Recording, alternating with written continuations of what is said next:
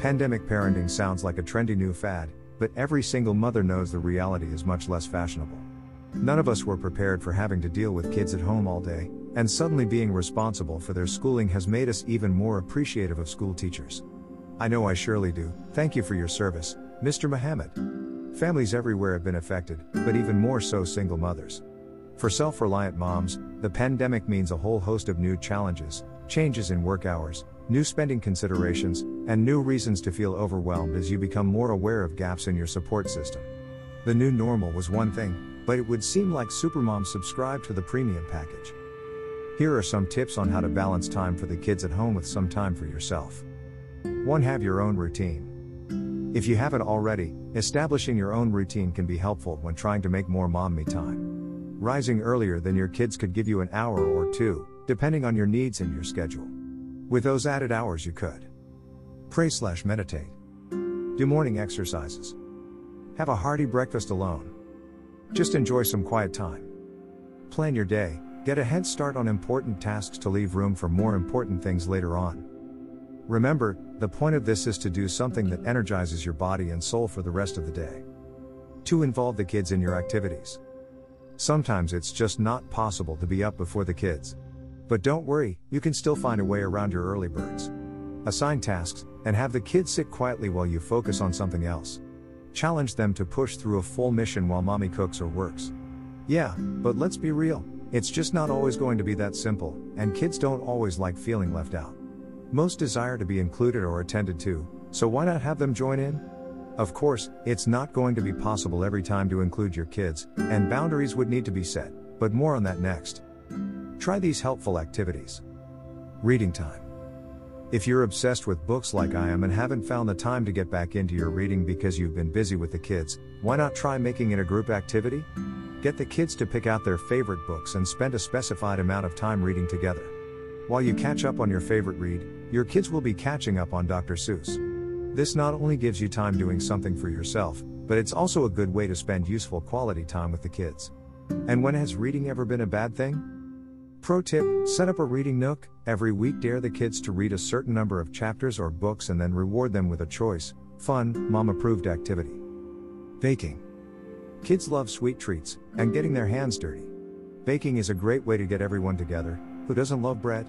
Cookies, brownies, cake, or sweet bread are fun baked goods that kids can get their hands into and will become good memories too. Try out some fun new recipes and challenge the kids to try new things with you. Gardening. Story time.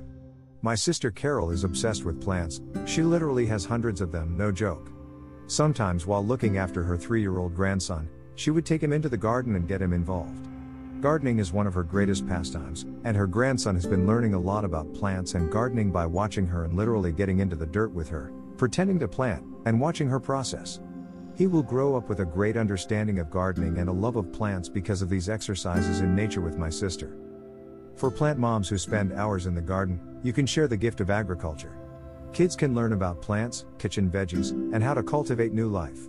It's just better to get them involved with you than fight against them to do what you need to do. More importantly, family time activities can provide life skills and empower your kids. 3. Set boundaries. Single parenting is a tough job. Add to that, chores, homeschooling, homework, playtime, me time, your actual job or job hunting. And you start to see the importance of setting boundaries. You need time to focus on yourself. You need time to focus on you. Compartmentalization will help with carving out chunks of time for a healthy work-life parenting balance. And sticking to those boundaries will help keep you on top of it all. That means sometimes asking the kids to sit quietly while you decompress. Or calling for someone you trust to see after them while you take a short walk.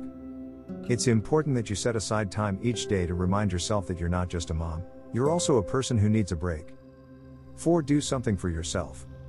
This brings us to our most important point. Doing something for yourself is so important. Have some wine, if you're into that sort of thing. Do more yoga. Take a longer bath, or give yourself an at-home facial. I love a good facial mask and a foot scrub from Pennywise Cosmetics. Find time to tend to yourself at home while the kids are asleep, watching their favorite show or otherwise occupied. 5. Don't stay isolated. Don't forget, during this time your mental health is important. While it's superb to focus on spending time with kids and balancing your life, You also want to remember the importance of reaching out to other people. We are social animals, and it's essential to create and maintain bonds with others. Don't be afraid to reconnect with people, be they family or friends, while observing social distancing regulations. The hard fact is, being a parent can sometimes be isolating, and pandemic life has made it especially difficult to be on your own. You're a single parent, but you don't have to be a lonely parent. Images sourced from Unsplash.com and Pinterest.com, with the exception of grandson in the garden, given with the permission of its owner for publication in this article. Thank you, Carol.